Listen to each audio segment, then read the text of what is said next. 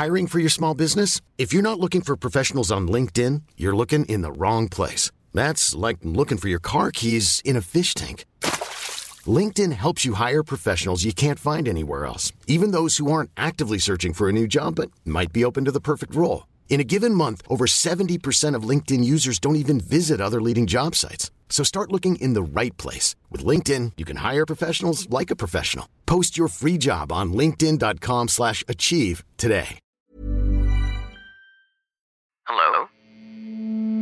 Hello? Podcast Network Asia. Tangina, saan ako hahanap ng batuta dito sa California? Mga kapitbahay, ito na yung sign nyo. Ano yung reason mo? Ba't ka magre-resign? Sabi po kasi nag-godazers. Baka naman targeted lang sa'yo yan, Martin. Martin, Kasi attrition rate? Attrition is nagsistay eh. Mortality rate. Mortality.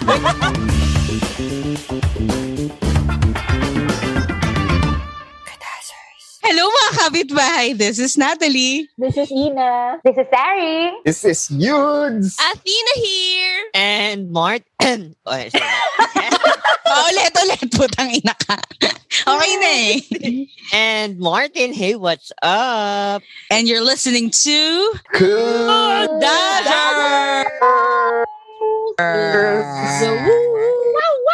Sure. So yun. Alam mo, may Kamusta naman naisip kayo? ako. Ano yung naisip mo? Gusto ko baguhin natin yung Kudazzers. Gawin natin yung ginagawa ni Ina. Kudazzers! Break it to the down, yo. Plema pa eh. Ito na yung rebranding eh. Pero in fairness, oh my God, finally, ito na yung episode, mga kaibigan, ito na yung recording namin, mga kapitbahay, na finally na-release na talaga namin, officially, yung season 6. Yes. Alam na namin yung theme.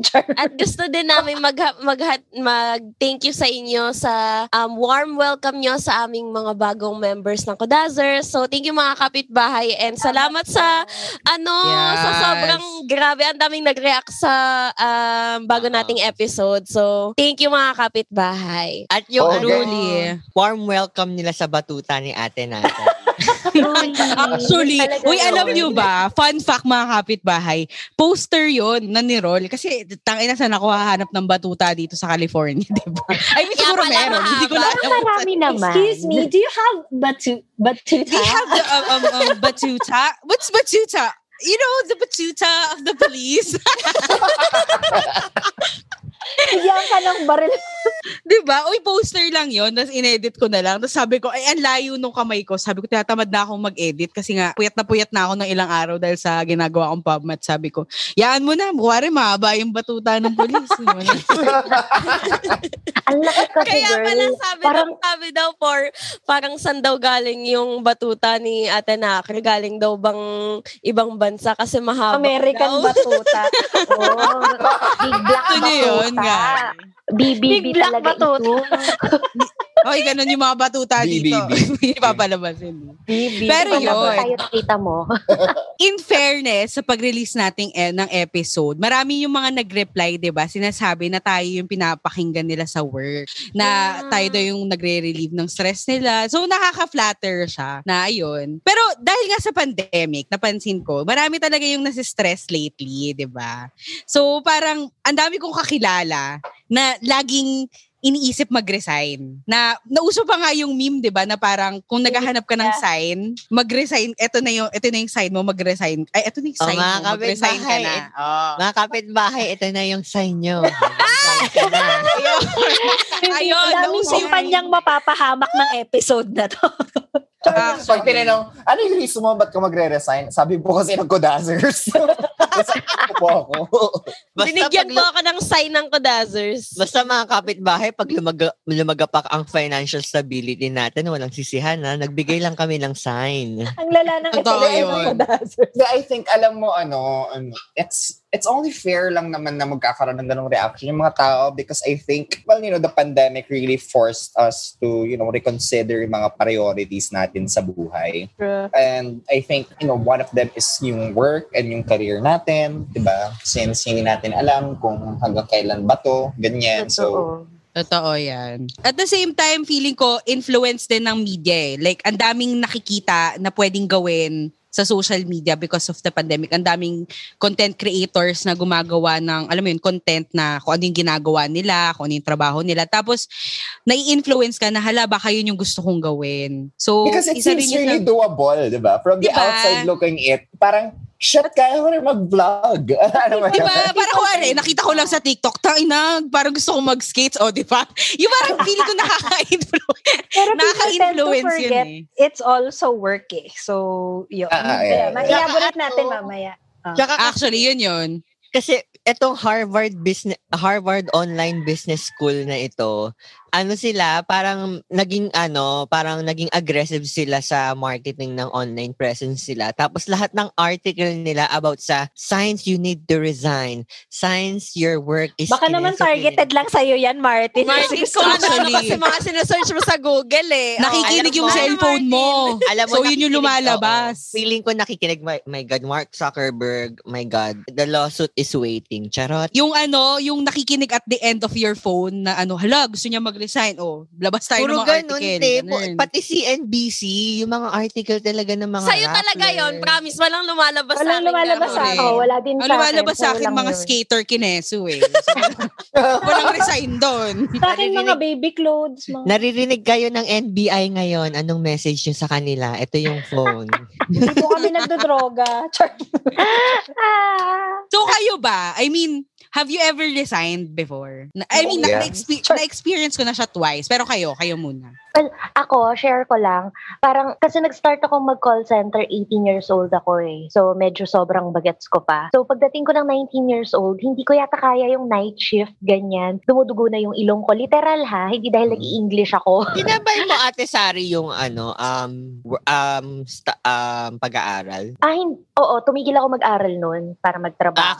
Akala mo sinabay pero mo. Hindi ko lang talaga kaya yung night shift. Parang, kahit lagi akong gising sa gabi, nung hindi pa ako nag-work, parang hindi ko to kaya, tapos natotoxican ako dun sa environment. So, ang ginawa ko, parang after 1 year, sakto namatay yung aso ko. Ginawa kong rason sa resignation ko na nade-depress ako dahil namatay yung aso ko. Tapos parang 1 year na inabot mo eh. Tapos nagets nila ako. Parang, kasi siguro iniisip nila ang bagets ko pa, ganun.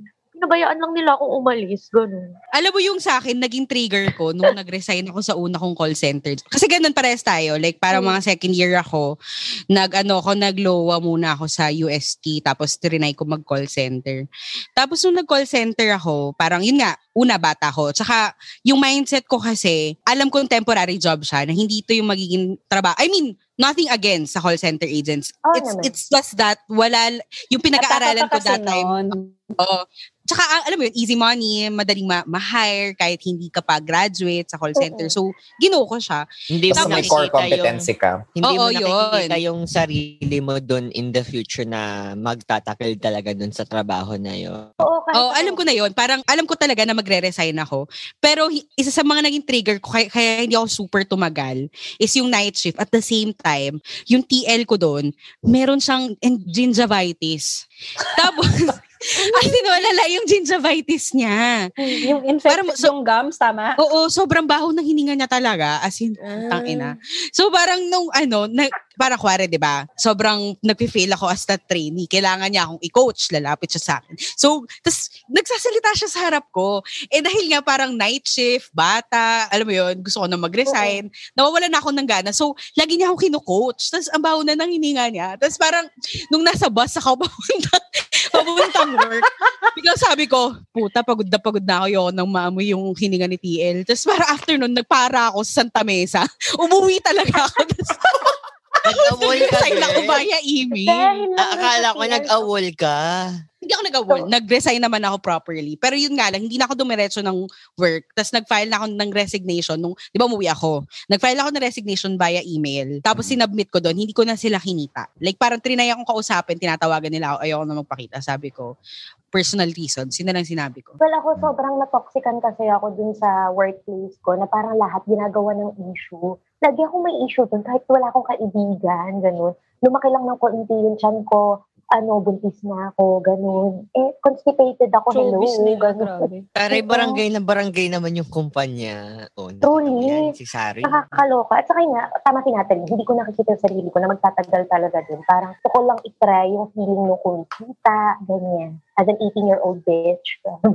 Sino nga pala yung nagsabi sa akin? Yung call center daw, sobrang, it's really one of those places na siya, para siyang laging puputok kasi lahat ng tao doon bata pa, tas ang daming pera, tapos good looking. Alam mo yun, parang yung term nga ni Martin kanina, parang taray, parang barangay. Oo, kasi parang lahat kayo doon parang bata pa, tapos ang dami yung energy, ang dami yung time, ang dami yung ginagawa. Tapos parang ako din kasi parang mga ilang beses na ba ako nag-call center, parang 1, 2, 3 times. Tapos ganun nga minsan yung environment doon. Kung hindi mo pa kilala yung sarili mo, lalo na kapag bata ka pa, madali ka ma-overwhelm. Oo, ma-overwhelm ka talaga sa call center. Kasi may quote doon sa Bridgerton about doon. Yung parang sino nag-show, Bridgerton, yung sino yung nag-show ng pinaka-fire, yun yung easily nagbe-burn out. So feeling ko dahil bata, passionate, parang boom, ako kailangan ma-promote na ako. So parang ang daling ma-burn out ng mga tao. Pag hindi mo talaga, yun, pag hindi ka under control sa self mo, well,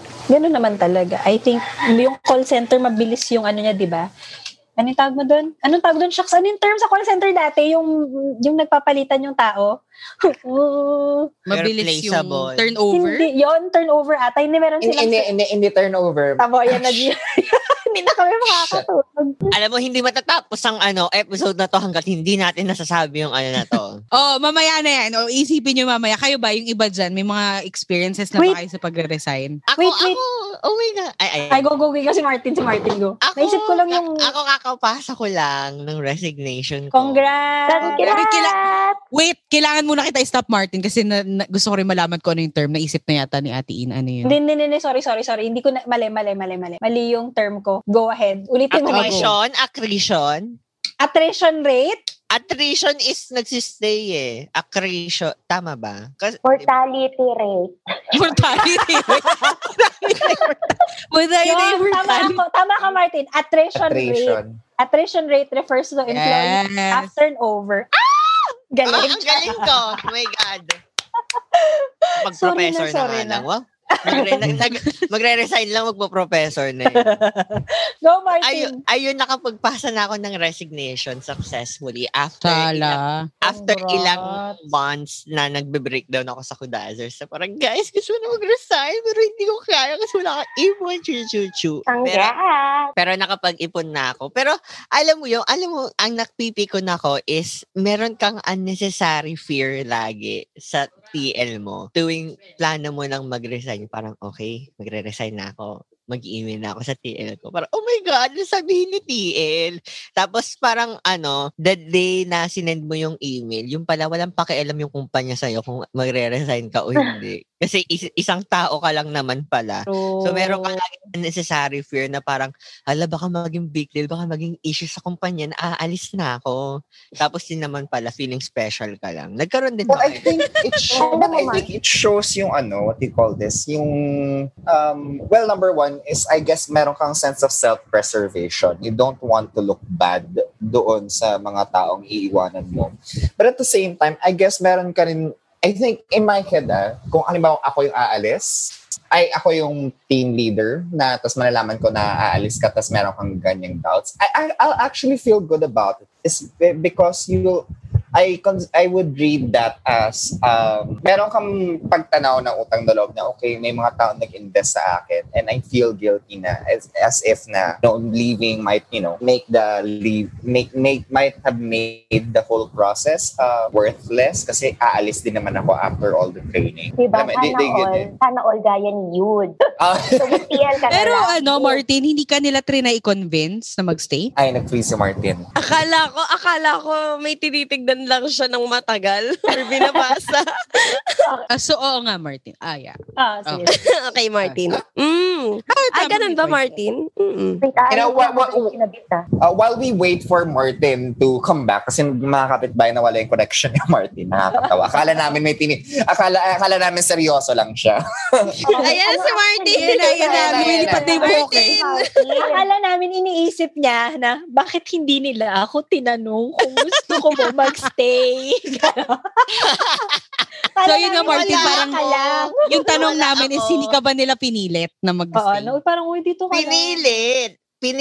Hello, wait lang ha, ayan, okay. Pinilit nila ako. Tapos, kasi si Kuya, di ba, si Kuya kasi, nag-call center na siya, tapos nag-internship siya as HR. Kasi yung course niya is psychology. So, parang, yung core HR, yung mga related sa pwedeng maging trabaho mo pag AB psychology siya. So nagkaroon siya ng internship sa HR. Tapos parang nag-open ako sa kanya na parang after nung the day na kasi 'di ba bago ka mag-officially render ng 30 days, magbibigay ka muna ng notice. Tapos after ng notice mo, kakausapin ka muna ng mga career counselors mo, ng PM mo if final na ba yung decision mo pa. Parang quote unquote iga-guide ka nila, gano'n. Mm-hmm. Tapos, parang ang nangyari kasi, nagulat ako, yung director, nakasisi dun sa email, tapos yung floor director namin, yung project manager, yung team lead, tapos yung team lead ng ibang team na hindi ko naman kilala kung bakit kailangan kasama dun sa call namin. Sabi ko, bakit ang dami? Sabi ko, tapos ayun nga, sinabi nila na, is this your final decision? Ganyan.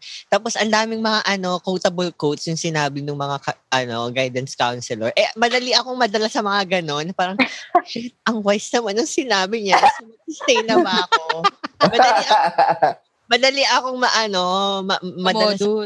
mamodus sa mga ganon. Tapos inopen ko sa kuya ko, which is, sabi niya, alam mo, mandatory talaga yan. Trained talaga sila na sabihin sa'yo yung mga, my God, baka mabash ako na doon, baka sabihin inaano. Pero sabi niya, ginaguide ka nila, that's one, ginaguide ka nila kasi parang pinapadigdip sa'yo kung gusto mo ba talaga mag-resign because of this o gusto mo lang mag-resign because of the pandemic? Parang yun yung pinapadigdip nila. Pero kasi nagtataka siya bakit ang bilis ko madala.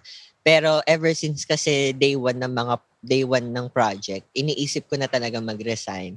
It's just that walang ipon. So sabi ni Kuya, train talaga sila sabihin sa yung mga yan. Kasi nga, bad record yun pag malakas yung attrition rate ng employee. And yes, of course, ginagamit na yung word. and of course, kailangan nilang mahirap din kasi mas okay na magstay ako na ipupush lang nila ako na to do better kasi 'di ba pag hindi ka interested dun sa job mo, medyo flop yung performance mo. Parang mas madali kasi na i-push ako to perform better than mag-hire ulit sila ng panibago na hindi alam yung business process. So kung iaano mo daw yung anong tawag doon, yung analysis nun, mas okay pa rin na magstay ako. Kaya mas preferred pa rin nung kumpanya na magstay ka. Ganun daw yun. Tapos kinanto kasi ni Kuya nung nag-resign daw siya. Ang dami daw life lessons sa sinabi ng mga project manager niya. Ang reply niya lang daw is, wala re-resign na ako . So ayun, parang sabi ni Kuya, parang after ng call lagi, mag-reflect ka kung magbabago ba yung isip mo or desidido ka na talaga dun sa decision mo na magre-resign ka na talaga. Dun, ako after ng notice ko, after 3 days siguro bago ko sinabi na magre-resign na talaga ako, TL. Sabi ko sa kanyang gano'n. So ayun.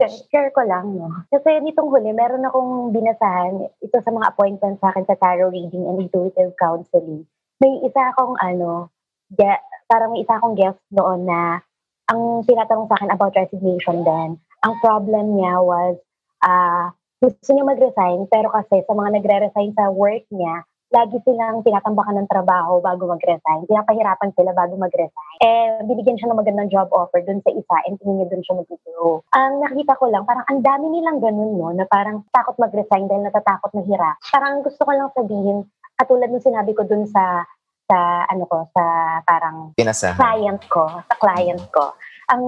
Wag tayong padala dun sa fear na ang dami natin gagawing trabaho or pahihirapan tayo kasi kung after that, growth naman yung kasunod. Parang, para saan pa yung pahirap na yun? Hindi ba malaking sign yun na hindi maganda yung workplace mo? Kasi parang aalis ka na nga lang, pinahihirapan ka pa. Parang that means parang wala silang pakialam sa growth mo. Parang gusto ka lang nilang pagtripan.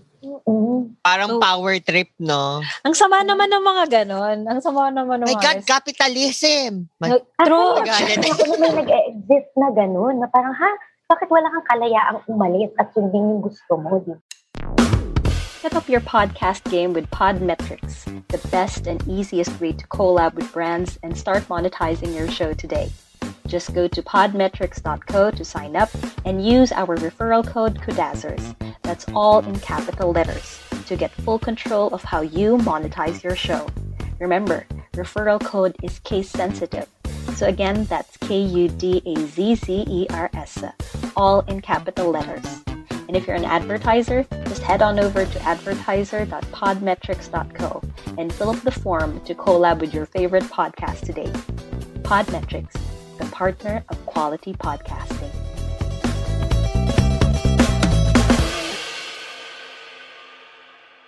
Okay guys, sorry, mga kapitbahay, kailangan ko umalis kasi meron akong acting masterclass. So, malinis na ako sa class. Yes. As an artista. May acting masterclass ako and hopefully ma-share ko sa inyo next time kung ano yung mga natutunan ko about reaching your dreams. Charot! Yes! Okay, see you soon! Break a leg, Sally! Break a leg, Sally! Okay, thank you guys! Love you, love you! Love you. Bye-bye, ate. Bye! Pero ayun, may tanong ako.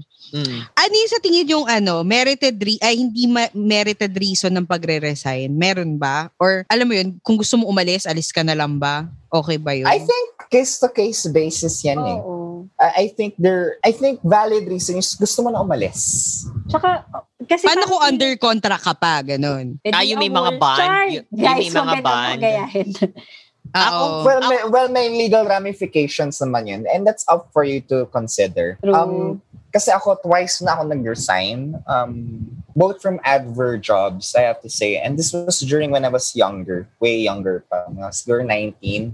I graduate na kasi ako mga 18. So 19 ako. Nag-work na ako. I was working for this agency na, they were nice. They were good. They were really good. And they were paying nicely. It just so happens na, ang reason ko why I quit is, I overestimated myself. And, when I was younger, I used to attribute yung reasons ko to quit to other reasons. Like, kasi stress sa trabaho, ganyan, chuchu. I make up other reasons. But, over the years now that I'm older, it was very obvious that I overestimated myself. Na I thought, when you're younger, you used to think that you can do anything, alam mo yun, because graduate ka. I did not graduate with flying colors, pero, I made an impression. I like to think I made an impression with my professors. I was coming on a high na parang I can do anything. I got job offers kaagad pagka-graduate ko from different companies. And sabi ko, you know what, I can do this. And then when I did get to work, I found that I haven't got this. And in fairness, no, kuya, nakakamiss yung energy mo pagka-graduate mo yun. Shit, may diploma na ako. The world will be parang... The world is my oyster. Oh, the world is my oyster. I'm ready to explore the world. Tapos, after 2 years or a year and a half, parang, shit, the world is cruel. Ayoko na. Ayoko na, tago na lang ako.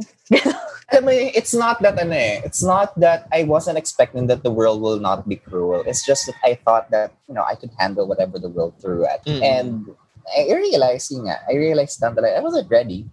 And I left because I didn't feel like I was earning yung sinusweldo ko. Alam mo yun. I mean, the other side is I could just work. Alam mo yun. And alam mo, I'll improve over the line. Pero, work, work was being compromised, deadlines were being compromised. So I had to leave. And then, hindi ako natuto. Pumunta na naman ako sa isang advert job. Alam mo yun, I thought being in a new environment that could solve it. It turns out it didn't. And it was the same process all over, and it did had ramifications. When I left, ang daming mga trabaho na tenga, ang daming mga projects ang nawalan ng na sabi ko, you know what, this is going to leave a hole doon sa workforce, and it might cause some personal problems between me and my workmates, and some of my workmates kasi are my friends, and it did cause a schism between us. Actually, possible na nag-advert job, no? Kasi parang pag may nawalang isa, domino effect siya eh. Natatambak sa iba talaga yung trabaho mo. Pag-ahensya, events or advertising, ganun. But looking back, I made the right decision. Well, yeah. I think every time you resign, that's always, to me, I've never encountered anybody who resigned and said, Na nagsisi. na nagsisi. A little bit, syempre kasi financially, kailangan mo yun. But I really think merited yung reason na I don't want to do this anymore. Because in a normal platform, in a normal setting, nobody can force you to do anything you don't want to do. And imagine going to work every day and it's really something that you hate doing and you don't want to do it. I think that's reason enough. Kasi people tend to forget na, just to connect it to mental health, people tend to forget that when you don't take care of your body, when you don't eat right, when you don't sleep right, nagbe-breakdown siya, and then that's one of the causes kung ba't ka nagkakasakit. And it's the same thing with your, with your brain, with, how you handle your mental stress. If you keep doing things that you are not making you happy, it's not very fulfilling, it really will break you down. Parang, ba't ba ako nandito? Ba't ko ba ginagawa to? Tapos, you start to feel worthless. And it's really reason enough for me. Pag ayaw mo na. Okay lang. Totoo. Saka iba yung feeling talaga na gusto mo yung ginagawa mo eh. I mean, I thought, lahat ng trabaho mahirap and lahat may breaking point. Yes, oo naman. Pero parang iba yung feeling kapag nahanap mo na yung talagang work na gusto mong gawin in the long run. True. Na parang kahit nahihirapan ka, papasok ka pa rin. At the same time, naiisip mo na, kaya ko tong gawin. Kahit tumagal, kahit ilang years pa, kaya ko tong gawin. Parang may stress na masarap. Kasi alam mo yun, I'm not saying that dapat mo i-stress yung self mo, pero may stress na you can handle because it's very fulfilling. Pero may stress na grabe, parang in my experience, parang nakatatlong resignation na ako. And yung mga iba kong kasing jobs, parang yung mga iba kong jobs dati when I was younger, they were part-time. So, I could leave freely. Parang in my third, quote-unquote, real job after graduating, ako yung baliktad, ayokong mag-resign. Kasi sabi ko, kailangan ko yung job. Tapos yung mga friends ko from Iloilo, parang pumunta sila dito sa bahay sa Manila. Tapos nag-intervention sila. Kasi parang sila na nagsabi, Ina, ang payat mo na. Ayun, literally, nagkaka-physical manifestation na yung stress ko. Sobrang payat ko. Tapos yung buhok ko nalalagas, tuyong-tuyo. Tapos yung skin ko nagpa-patch. Alam mo yung nagiging flaky siya. Tapos natutuklap na lang yung balat ko. Parang awang-awa na sila sa akin. Sabi, tayo mo mag-resign. Sabi, kasi kailangan ko yung pera. Ano ka ba? I'm not saying it lightly. Pag sinabing madali lang hanapin ng pera, that is partly true because there are always jobs available. Pero also, mahirap din talagang humanap ng trabaho. Pero parang what they mean is, I think over the money that I needed, parang kailangan ko i-prioritize yung sarili ko. Kasi I was really in a dead-end job. And I knew, but I was in denial na parang wala namang ladder dito. I'm not gonna go anywhere. And this is really what I don't wanna do. I'm just doing this kasi parang, I need the money. Martyr ako. Sis, hindi ka martyr. Tao ka. Chess! Alam mo, feeling ko, totoo yan. Although totoo na mahirap maghanap ng pera, pero mas mahirap kung magkakaroon pa ng further damage sa health mo, yung trabaho mo. True. Tapos, ang mangyayari, magdo-domino effect lang yan. Mas gagastos ka. So, mas okay siguro na mag-ipon ka. Parang ang nangyayari is nag-iisang kahig, isang tukaka. Ganun yung nangyayari sa'yo. Pero parang ganun. Sige. Go. Alam mo kung gano'n yung level ng stress ko sa work ko na yon, na yung last work ko before ako nag-freelancer. Alam nyo yung herpes zoster, yung sakit, yung para siyang, yung sakit ng mga, para siyang chickenpox, pero parang sa isang concentrated area lang. Parang usually, sakit yun ng matatanda. Yung parang parang chickenpox pero like sa chest lang or sa legs. Tapos masakit siya, mahapdi siya. Tapos yon sakit yun ng usually mga matatanda or mga taong sobrang baba ng immune system yung nagkakaganon. Yung funny story pa doon, bago lumabas yung zoster ko, kasi sa dibdib siya sa may dede, bago lumabas yung zoster ko, birthday ng kaibigan ko, tapos nag-hire siya ng mga hubad. I can't believe I'm saying this. Nag-hire siya ng hubadera sa birthday niya. So, sige, party, ganun, walwal. Tapos the next day, pagising ko, parang alam niyo yung feeling na parang may pumipitik sa ilalim ng dede ko na sobrang hapde.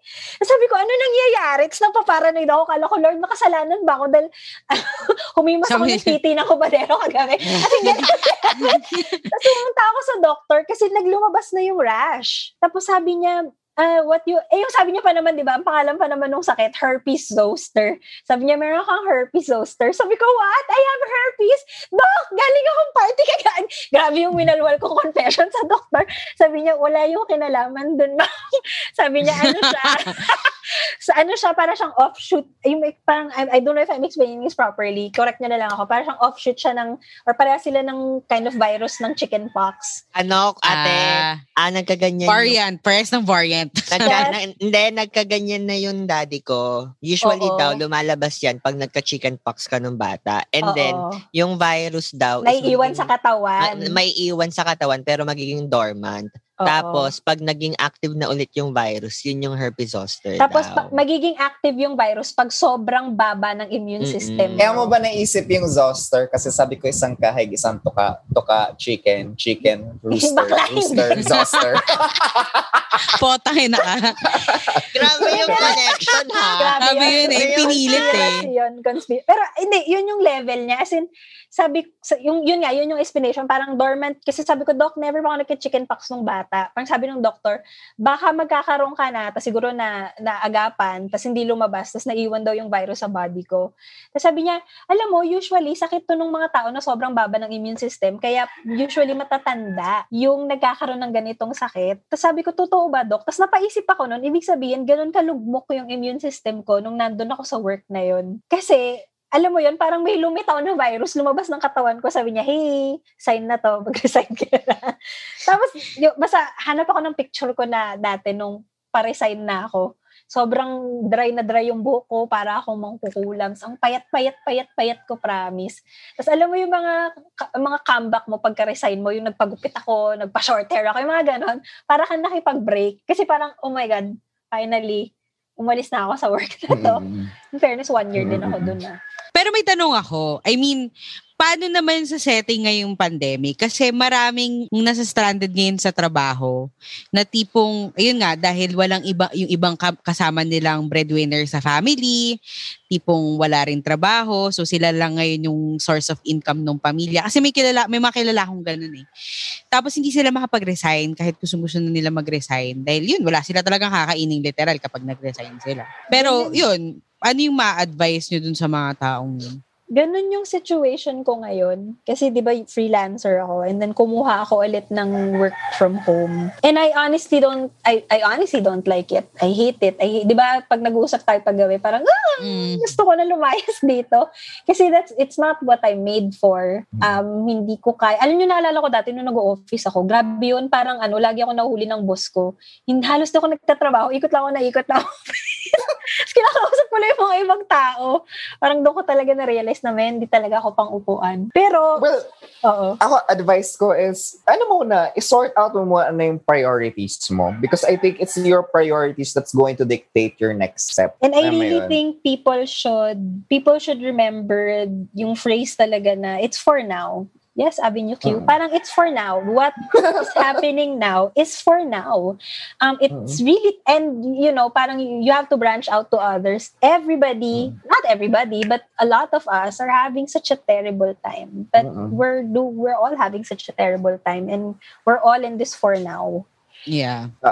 And at the same time, siguro maganda rin i-involve yung mga taong maapektuhan outside work maapektuhan ng pag-resign mo. Like, for example, if breadwinner ka, if the work is already killing you in a quite in quite a literal sense na nagkakasakit ka na, maybe it's good to talk to for example, family mo or siguro yung partner mo. For example, di ba, partner mo na kasama mo sa bahay, you're both paying the rent na, hey, I'm thinking of maybe resigning from my work. I don't have any plans yet, or I plan on finding another work. I'm planning on finding another work. So it might take a while. So is that, do you think we can make it? Do you think we have the money necessary to make it through a couple of months or a few months na ikaw lang muna yung sumusustento generally? Alam mo yun, para lang... Practical advice yun eh. Yung kailangan mo munang, you have to be sure na may kapalit. To me, that's practical advice. Na may kapalit na yung dati mong work. Totoo. Actually, yun nga yun eh. At the very least, you have to make those, what they call this, preparations. Kasi dalawa lang naman yun eh. It's either you take the planned route wherein, you find another job that's going to wait for you once you leave your job, or you throw caution to the wind and leave and, figure things out from there. Sometimes it works, but in the instances that they do, they're more exemption than the rule. They get what I mean. It's not always advisable. So ako yun. I think yun yung pinaka magiging advice ko, that i-assess mo muna what are your needs right now, and how long do you think this is how long are you willing to negotiate yung time mo to stay dun sa workplace mo? Totoo. Para lang, alam mo yun, you can set deadlines from yourselves, or at least create the boundary wherein pag na-reach ko na tong limit na to, I think that is the surefire sign. Like, for example, pag nagkakasakit na ako halos linggo-linggo, or hindi na nawawala yung mga sakit-sakit ko sa katawan, yung nakati-kati ko sa katawan. Ayan yung sa akin. Ako naman, ako ang maa-advise ko dun sa mga, kasi para ang hirap kasi mag-advise in general, kasi considering na yung ibang tao na nag-iisip ng ganito is malay ko ba kung may pamilya na, syempre ang daming kailangan i-consider. Pero ako naman, yung advice ko is for yung mga kaedaran ko na nag-iisip na rin mag-resign. Bago ka mag-resign, ay kung gusto mo na talaga mag-resign, kausapin mo yung parents mo, kausapin mo yung mga, kunyari kung may mga siblings ka na mas matanda, kung tama ba yung decision mo. And then kung magkakamag ka na talaga dun sa decision na magre-resign ka na, at least magkaroon ka ng 3 months na ipon para masustentohan yung kung ano mang mga gastos mo sa buhay. Totoo.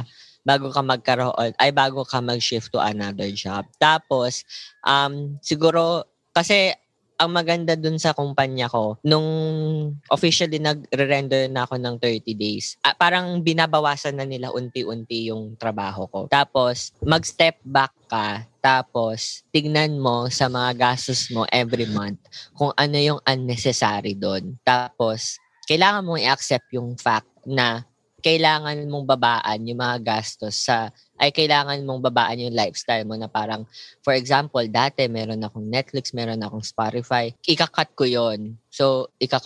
Tapos, kailangan mong i-accept yung fact na pag may nag-aya sa'yo ng kaibigan mo na, tara, hangout tayo sa mall, or tara, order tayo ng Starbucks, or parang nagkikrave ka ng milk tea, kailangan mong tiisin yun. Kasi yung gagastusin mo na dun sa mga cravings mo na very unnecessary naman, pwede mo na lang siyang ipunin and makapag-extend pa dun sa ipon mo for the whole 3 months. So, mahirap siya kasi magtitiis ka talaga, pero magpe-pay off naman yun eventually. Pero yun lang yung kailangan mong i-accept yung fact na magiging mahirap. And if ever mag-change ka ng career, kailangan mo talagang i-accept yung fact na magkakaroon ka ng sleepless nights. Pero yung reward naman dun na gagawin mo kung ano yung mahal mo eventually. Masaya naman yun. Like what you're hearing? If yes, visit Podcast Network Asia for more quality podcasts. Listen to Machong Sismisan, Underpaid Podcasts, Dog Behind Human, 80%, Eavesdrop, and all of our awesome affiliates brought to you by Podcast Network Asia. Podcast Network Asia, the home of the finest Filipino podcasting goodness. This podcast is powered by Podmetrics, the only platform you'll need for your podcast analytics. Learn about your podcast metrics now and sign up at podmetrics.co using the code KUDAZZERS. That's KUDAZZERS. Ako naman, siguro yung ma-advise ko is para sa mga taong hindi makapag-resign. Yung talagang wala kaming choice. Nandito lang ako talaga. Siguro kasi yung kapatid ko, nagkaroon din siya ng ganyan dilemma. Like, bago kami pumunta ng US, gusto niya mag-resign, tas hirap na siya sa trabaho. Kasi siya yung pinaka-senior in terms of sa length ng time sa work doon sa team nila. Mm-hmm. So, if wala kang choice, siguro may possible naman na kausapin mo yung boss mo or yung leader ng team nyo na tipong nababurn out ka na. Kasi para sa akin kung ganun yung situation mo, hindi ka pa rin ganun kabilis mare-replace. Mas madali pa rin na bawasan yung load mo kaysa mag-train sila ng bago na ipapalit sa'yo. Uh-oh. So kung wala kang choice, I mean, isa yun sa pwede mong gawing option na i-real talk mo sila na mga sis, hindi ko na kaya, mamamatay na ako. Try mo munang i-solve internally.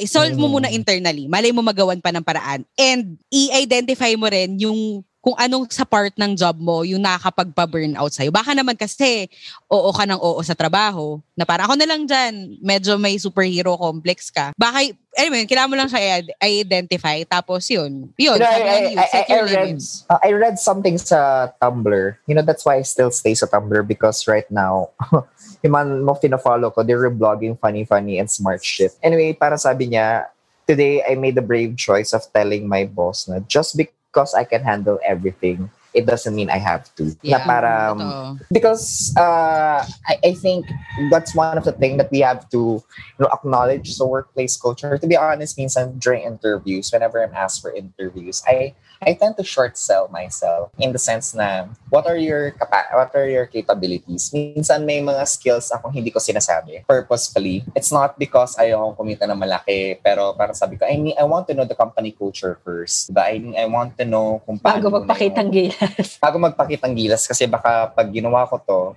alam mo yun, unnecessarily matapon sa akin lahat ng trabaho. Because gagamitin nila yung cards mo lahat. Because it has happened to me before. I mean, because kaya mong gawin eh. Alam mo yun, kaya mong gawin, and you can do it well. Well, I'd like to think I've done it well. So, pinagawa sa akin ng pinagawa until I can no longer do it. So, parang whenever I do interviews for companies, I do it slowly. Parang, what are the events you've done? Usually local, national events that hindi ko minimension yung mga iba kong what do you call this, yung iba kong credentials or parang ilang events na nagawa mo. Parang, usually, mga B konti lang pala yung nagawa ka. mga B events lang. Parang, never ko pa po na-try mga big scale, ganyan. Parang gano'n karami. Alam mo yun? Alam mo, pwede nilang basahin para sa mga kapitbahay na naghahanap ng panibagong career after nila mag-resign. Basahin niyo yung What Color Is Your Parachute by Bumili ako ng yun. In-advise ko yun kila Martin eh. In-advise sa akin yung dati ng dinate kong afam. Hindi ko alam kung ano gagawin ko sa buhay. Tapos binigyan pa niya ako. Sobrang kapal niya. Tapos sa length ng chapters, may mga sasagutan ka. Tapos parang makukulayan mo yung parachute, diba? Sa mga last page.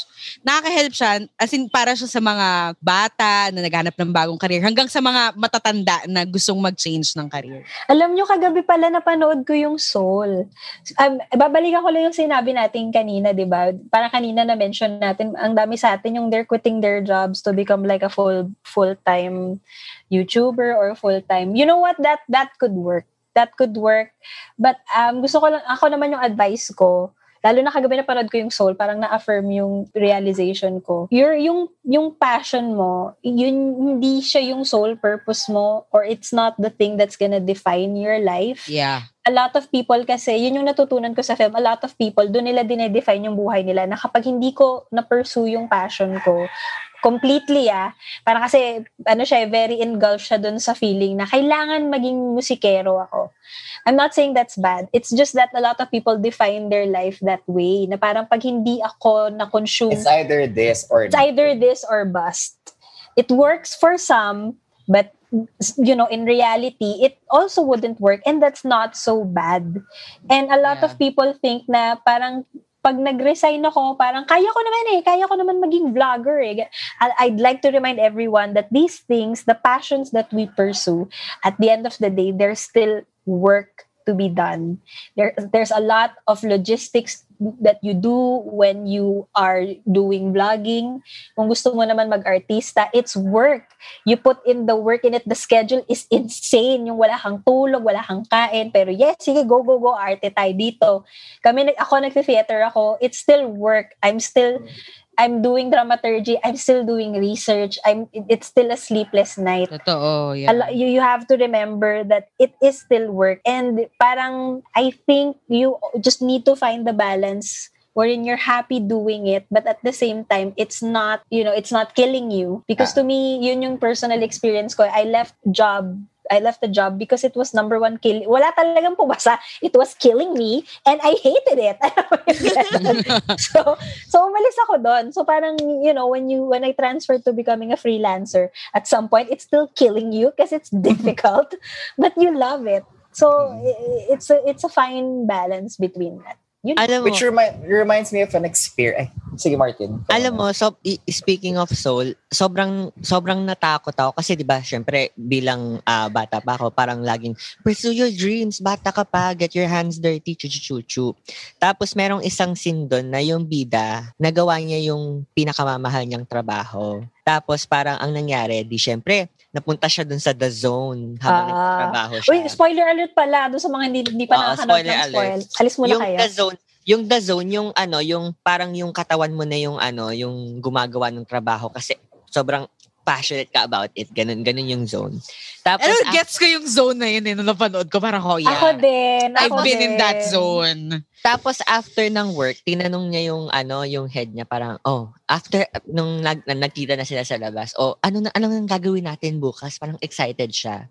Tapos, sabi nung boss niya na parang, pasok ka ulit and then you do it all over again. Tapos, parang nagulat siya doon na parang akala niya, pag ginawa niya na yung something na pinakamamahal niya, parang everyday, laging may i-offer sa kanya. So, dun din ako natakot na parang, paano pag ginawa ko na eventually yung pinakamamahal kong trabaho and then magsawa din ako kasi you do it all over again. Tapos parang everyday. Tapos parang isusukan na din siya ng sistema ko. So parang natakot din ako doon. But that's one of the realities you're going to have to accept. Inescapable yun eh. Yeah. And I think yung at the end, yung lesson na natutunan niya doon is yung, living is not the grand things eh. There are small pockets of joys that you find. For example, for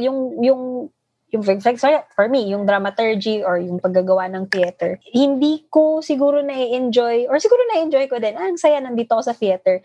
Pero alam mo yung small relationships that you have with people, the tiny anecdotes that you have with your friends, yun eh. Parang, ang saya-saya ko dito. Umiyak pa kayo sa Soul? Kasi grabe! Umiyak ako dun, sis. Same, oh my God. Hindi ko ba yung nanay ko nanonood ng Soul, so parang hindi ako naapektuhan. Yung asawa ko, di ba wala siyang emosyon? Pero sabi niya lang kagabi, guys, yung asawa ko, pag kinausap niyo siya, wala siyang emosyon. After namin manood ng Soul, di humakagulgol si sis, di ba? Puro tissue yung mukha ko, dumikit na. Sabi ng asawa ko, grabe, tagus talaga. Tagus yung kwento nun. Yun na yung pick ni Kuya Dudong. Eto spoiler, eto yung pinakamasakit na linya na narinig ko doon. Yung sabi niya, yung I'm just afraid that if I die today, that my life would have amounted to nothing. Sabi ko, oh my God. Tapos pandemic pa, baka mamatay na ako. Oh my God. But that's a constant fear naman. So I think doon papasok yung dictum na carpe. Inis na ako dito sa saying na to. Pero totoo naman, carpe diem, seize the day. Natattoo ng libo-libong tao. Alam mo, magic ngayon ng Pixar yan. Yung animated movie, tapos paiiyakin kayo. Alam mo, cartoons, fun, pero tangina mo, paiiyakin ka. Siguro alam niyo, just nakakatawa. Tagatawa lang ako today kasi wala akong ambag. Pero talaga natutunan. Ang daming yung nakatingin lang ako sa gilid, tapos biglang, ganun. Tapos ako ba pinapakinggan ito? Ako ba pinapakinggan itong potang to? Sabi ko ganun. Actually, naririnig ko ngayon. Nakikita ko ngayon. Sabi ko, potang to, bakit ako pinapakinggan, ha? Ate Athena, Yung nasa utak mo, I am in this episode and I hate it. I am this episode and I hate it. Parang practical kwento ko lang na dun sa mga binanggit ni Inat ni Martin kanina. I remember, so I've been director and assistant director to a handful of plays. And I remember casting one kid. You know, he's no tea, no shade, ha? And he's one of those kids that you could see na he wanted to do theater or he wanted to do acting because, you know, it's a way for a step towards something else. You get the thing. GMA, and yes, ganon. GMA, Production, Star Cinema, ganun. Maybe, kung ano man yung aspiration niya. And to his credit, he's not bad. Alam mo yun? He's not bad. It just so happened he's untrained. And during the first set of rehearsals, just to explain lang yung process, during the first set of rehearsals, it's mostly, okay, just read the lines. Just read the lines, explore the scene. And, you know, he has that magic of yung, alam mo yung pag first reading niya, it's not bad. May magic yung boses niya na gano'n, na kahit anong basa niya. May potential. Oo. And then, may magic na yung boses niya na kahit anong basa niya sa isang linya, it sounds credible. It sounds, okay, that's a fine direction. Alam mo yun? But ang sakit minsan ng ganong magic or ng ganong gift is usually, yung mga, especially pag bata at hindi pa nila alam gamitin yun, is usually kung ano yung first reading nila na maganda, yun na yun forever. Ay, forever na yun. Ayoko. Forever na yun. So during the first few rehearsals, he was getting good notes, ganyan. And then came na yung sa, yung sa workshop. I could be really persistent with scene work. I could repeat a section for 2 hours. Until makuha mo yung section na yon. And then, that's what happened during one particularly hectic rehearsal. And then he said, in the middle of the scene, bigla siyang, woo! Gumana siya. Sabi ko, bakit? Grabe kuya, hirap palang umarte. Sabi ko, ala, oo, mahirap talaga, bes. Ayun ba yung kakilala natin? You know him. Kilala ko siya. Which just goes to show na, obviously, alam mo yun, he means well. I think for all intents and purposes, he wanted to do well. And for the longest time, I think he has decided, you know what, I really want to pursue this. He thinks he's got it pat down. And, that's fair naman. He has gifts. But when he realizes na, just because I had it going on, I have some of the necessary components to make a decent actor, it doesn't mean everything will go well. Mm-hmm. Well, alam mo, nabibisit ako dun sa gumawa ng quote na if you love your work, it feels like you're not working. Parang, di totoo yun in my case. It feels like work. Oh my God. It's still going to be work. But I think the difference is you're the one who's going to actively see reasons why this must work, this should work, this will work, and I will see this work. They get what I mean. I think when you're younger, you're obsessed talaga with looking for the job that will make you happy. It's not impossible, but yung bola din kasi nasa iyo din. It's both, I think. If your employer is really nasty, then they're nasty. You should leave them. But at sometimes nasa atin din yung bola na parang I gotta make this work. Eventually, you deal with the cards you've been dealt. Yep. Gusto ko yung sinabi nung project manager ko na habang bata ka, go explore, parang maglaro ka, get your hands dirty. Eventually, ma-realize mo din na kung ano talaga yung, eventually, matatahimik din yung loob mo and magsasettle ka kung anong gusto mo sa buhay. Mm-hmm. So, ayun, mga kapitbahay. Napakaraming hugot ng mga tao dito ngayon. Parang ang daming beses ko rin na i-attempt i-end eh. Okay. Kasi mamaya na. So, ayun, mga kapitbahay. That's all the time. Actually, Char. May kwento pa ba? Meron pa ba? Alam mo na to, ha? Alam mo, natatakot ako sa episode na to kasi baka eventually, pagka-upload natin, may magdi-DM. Mga Kodazers, finally, dahil sa episode nyo, nag-resign na ako. Hoy, mga kapitbahay, ito lang ha, disclaimer, walang sisihan. Kung hindi na kayo makabili ng mga gusto nyo, wala na kayong pang-merienda, hindi namin yung kasalanan. Nasa inyo pa rin yan. Okay? Wag kami yung dahilan, mga kapitbahay, wag kami yung gawin yung dahilan kung bakit mag-resign kayo. Dapat gusto nyo talaga. Natatakot ako talaga. Wag kang Diba, sabi namin, nasa inyo yung bola, di ba? Nasa inyo pa rin ang bola. Pero kanina nagsimula yung episode, sabi natin, ito na yung sign, nasabay daw. Joke lang, dito yung sign. Ayun. Sana nakapag-ponder kayo sa mga pinagsasabi namin dito, mga kapitbahay. So, ayun. Kung meron kayong mga katanungan, pwede nyo kaming i-PM using the hashtag question mga kapitbahay. Or if may gusto kayong i-share mga experiences nyo, life lessons sa pagre-recite, use the hashtag Kudako lang. All of our social media handle is at Kudazers. And how do you spell Kudazers? Ikaw nga, Ina. Ikaw mag-spell. Tingnan natin. Sige. Hindi ko kasi kaya yung letter S. Sige, try mo. Ina, go. Ikaw muna yun. Sige, gayahin ko. Dali. That's Kudazzers. Okay. And paano ulit spell natin, Ina? Kudazzers.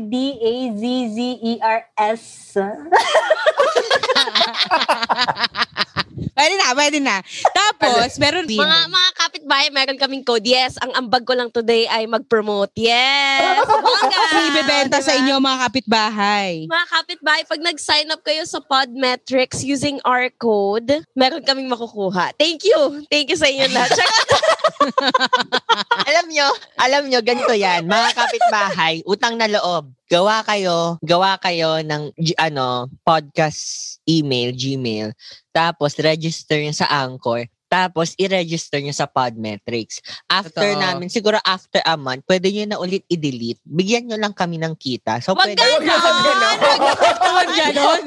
Ay naman, wala tayo sponsorship dito. Okay, mga kapitbahay, if may podcast kayo, use Podmetrics para i-track nyo yung mga, pwede kayo mag-monetization, track nyo yung progress ng podcast, yung analytics and stuff, using our code, Case Sensitive. That's CASE space SENSITIV. Gagawin niyo yun. Case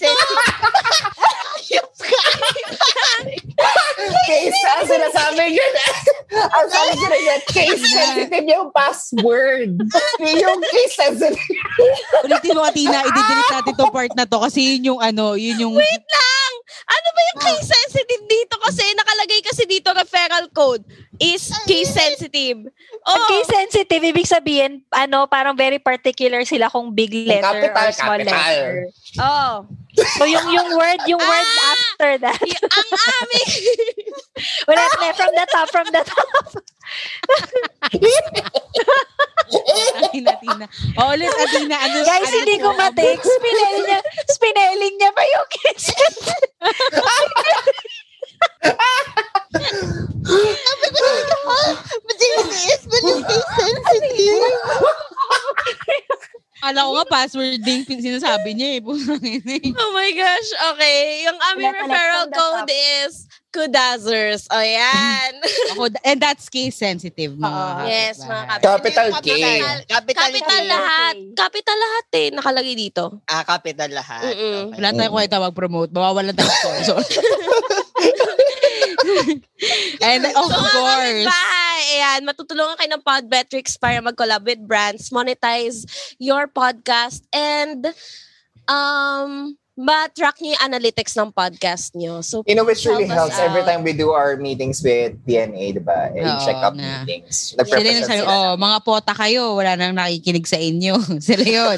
Doon yung makikita yun sa Podmetrics. Sabi, according to Podmetrics, ito yung highest chiriret. According to Podmetrics, palaus na kayo. Sarap lang. So, ayun, we would like to thank Podcast Network Asia for giving us an avenue to talk about topics like this, diba? Yun, ngayon may kabuluhan, pero minsan walang kabuluhan. So, salamat Podcast Network Asia sa pagtitiwala. Oh my God, magto 2 years na tayo with them. I heart you. Oh my gosh, yeah. Tapos also, taga-LA ka na talaga. Give our affiliates a listen din, mga kapitbahay. Napakarami na ng mga affiliates ng Podcast Network Asia. We are a growing family. Yes. And that's all the time we have for today. Again, this is Natalie. This is Ina. This is Sari. Huwag mo na ibilit. Wala po si Sari. This is Yudes. Athena here. And MARTIN, Martin Glenn. And you've just listened to Kudazzers. Let the beat drop. Jason Derulo.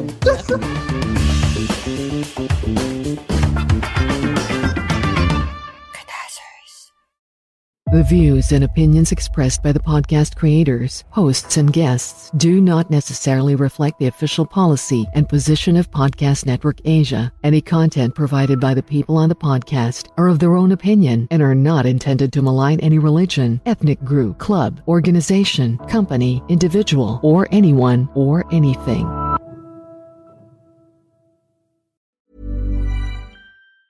Hi, I'm Daniel, founder of Pretty Litter. Did you know cats tend to hide symptoms of sickness and pain? I learned this the hard way after losing my cat, Gingy. So I created Pretty Litter, a health monitoring litter that helps detect early signs of illness by changing colors, saving you money and potentially your cat's life. Pretty Litter is veterinarian developed, and it's the easiest way to keep tabs on your fur baby's health right at home. Go to prettylitter.com and use code ACAST for 20% off your first order and a free cat toy. Terms and conditions apply. See site for details.